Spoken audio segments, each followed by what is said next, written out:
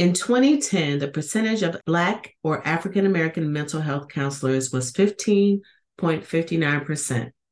In 2021, the rate dropped to 11.28%. Between 2019 and 2021, there was a decline in white mental health counselors, with the most significant reduction occurring in white men from 40.14% in 2010 to 31.36% in 2021. That's almost a 10+% difference. I can only speculate as to why that is as a Black woman, but I will wait for any sort of statistical reports before I share my opinion on that. Or maybe I'll wait until another podcast episode. Who knows? But just know that I will cover this a little later. So if 69% of counselors are women, yet the total percentage of all Black or African American counselors is 11.28% as of 2021, why didn't I make it my business to get a traditional psychology doctorate? Well, that's a great question. Keep listening to find out. See you inside the episode.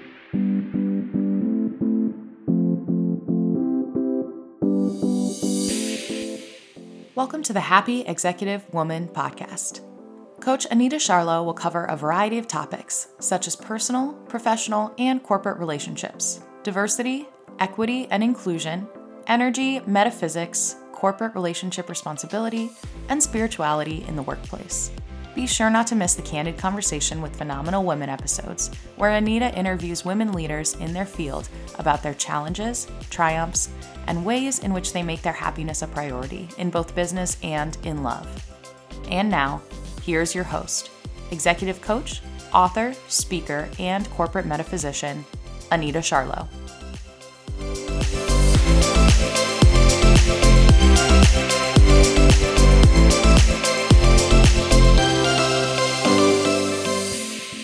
I started college in 1983 with the original goal of studying computer science, not because I wanted to, but because my mother thought it would be the career that would pay the most money.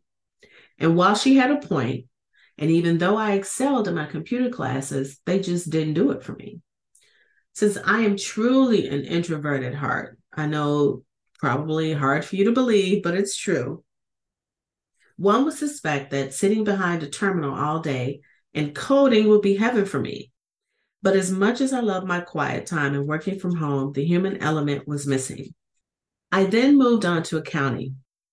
Well, as Men on Film so eloquently stated on In Living Color, hated it. Since I wanted to touch on the human element, I started taking psychology courses. Having been the friend that others came to when they had problems that they couldn't figure out how to fix, it seemed only natural until it didn't. Well, while I understood the theory in those classes, Psych 101, Child Adolescent Psychology, and a few others, I couldn't see how it applied to my Black lived experience. Now, don't get me wrong, some things resonated. However, the Black experience was either misrepresented, totally excluded, or completely wrong. As we were doing our research, we were told to use the DSM version 3 at the time, which is the Diagnostic and Statistical Manual of Mental Disorders. While searching through this manual and reading the definitions and diagnoses, I felt compelled to argue its validity, given that it had not considered any of what I now know as urban trauma. So to me, it was missing the soul of an entire race of people, and I could not see myself being governed by an organization that could make or break my career if I strayed too far away from the rule book. How could I? Knowing that there was a strong possibility that the diagnosis I will be forced to give to fit into the system will be incorrect and could follow a person around for years. Add in the fact that Black people shied away from going to therapy, as we were taught what happens in our house stays in our house. And don't you go telling them white people about our Black problems. And I couldn't, in good faith, subscribe to a rule book that didn't take into account the experience of urban Black folk like me. Do I believe that the mental health field and the DSM are instrumental in diagnosing mental health disorders? Absolutely. I also think that there are things that a potential client should work on with a licensed therapist and other things that fall outside of traditional therapy. Well, that's where I come in. And here's how it works. Before signing a client, we have a discovery session. During this session, the client shares with me where they are, why they reached out to me, what they want to accomplish by the end of our time together, whether or not they have worked with a coach or therapist before, and what their experiences were like with them. After taking them through my proprietary discovery session questions, I assess whether I can assist them on their journey, if I will recommend that they see a licensed therapist, or if they will be better served by having a care team. What is a care team, you ask? Here, I'll explain it to you. This team could consist of a combination of more than one type of support: a licensed therapist, a somatic experienced practitioner, me as their coach, or other traditional and metaphysical practitioners as needed. You see, each person is unique, and their healing plan should also be unique. There is no one size fits all. So if you've been following me for a while and listening to the podcast, you may recall when I shared with you in 2020 how I had an entire care team. I had 2.5 people working with me. At the time, I was taking a movement-based resilience trauma-informed yoga training class. So basically, this class was teaching me how to use yoga to help people not only move through their trauma, but to recognize the difference in how these people needed to be handled. And by handled, I mean the difference between or understanding the effect of how certain music may trigger some people, the name of certain positions may trigger people, the smells in the room may trigger people, how to correct a person's posture or positioning without touching them so that you don't trigger people.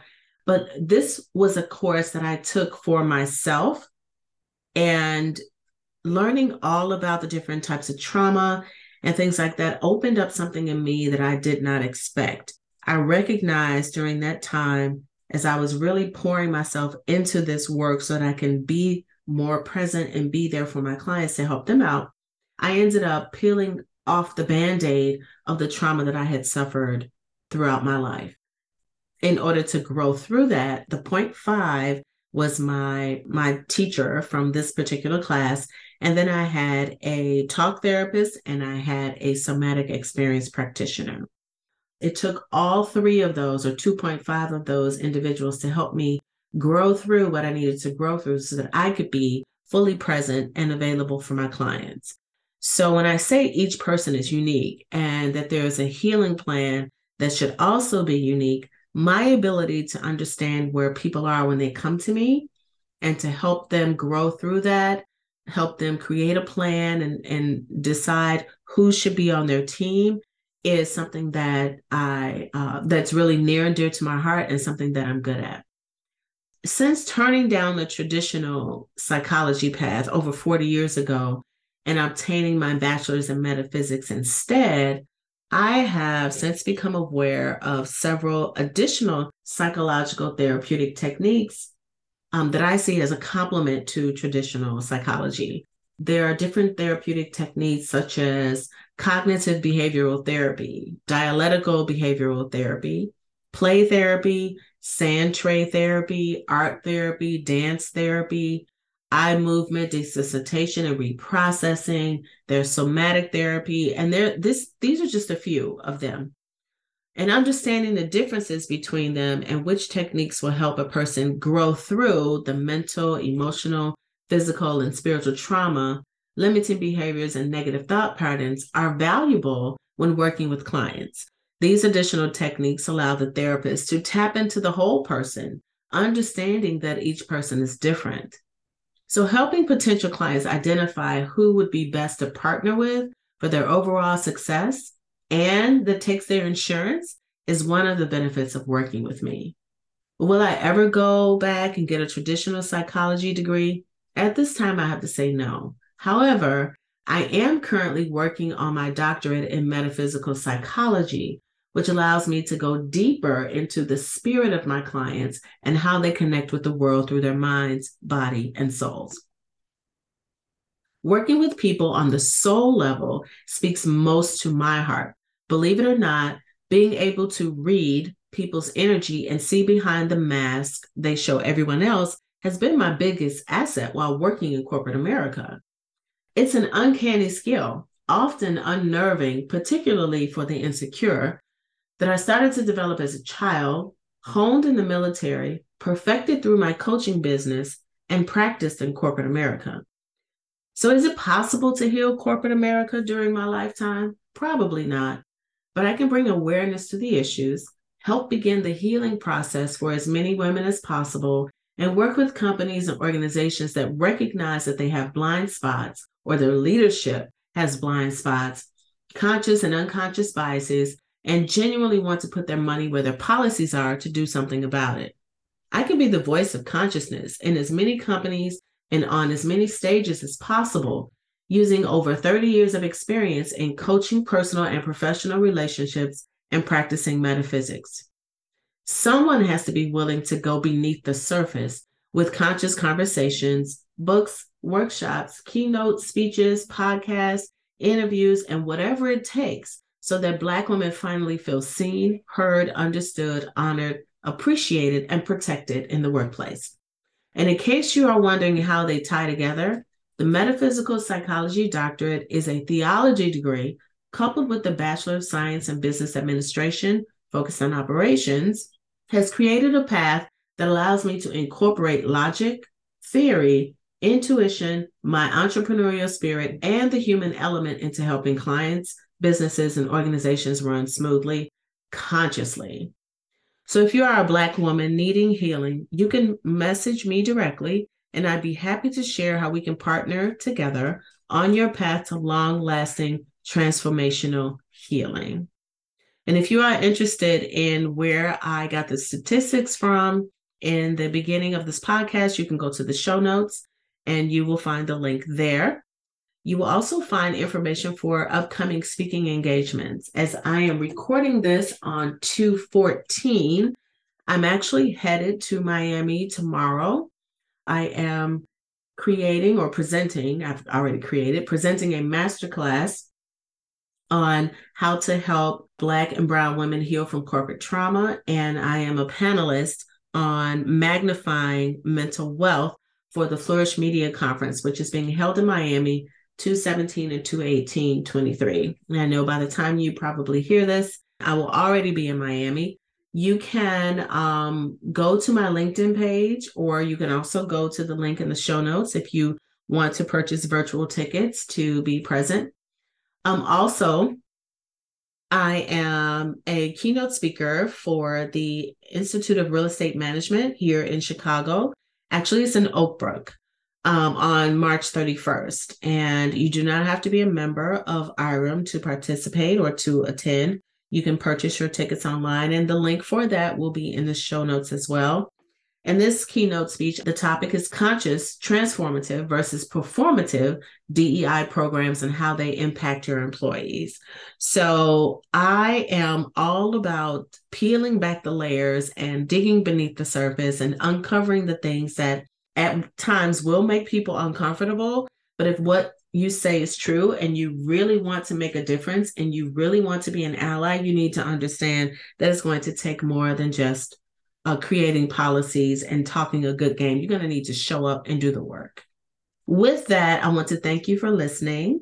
Be sure to download the show notes. Be sure to share this podcast with anyone in your network that you feel could benefit from learning or understanding this information.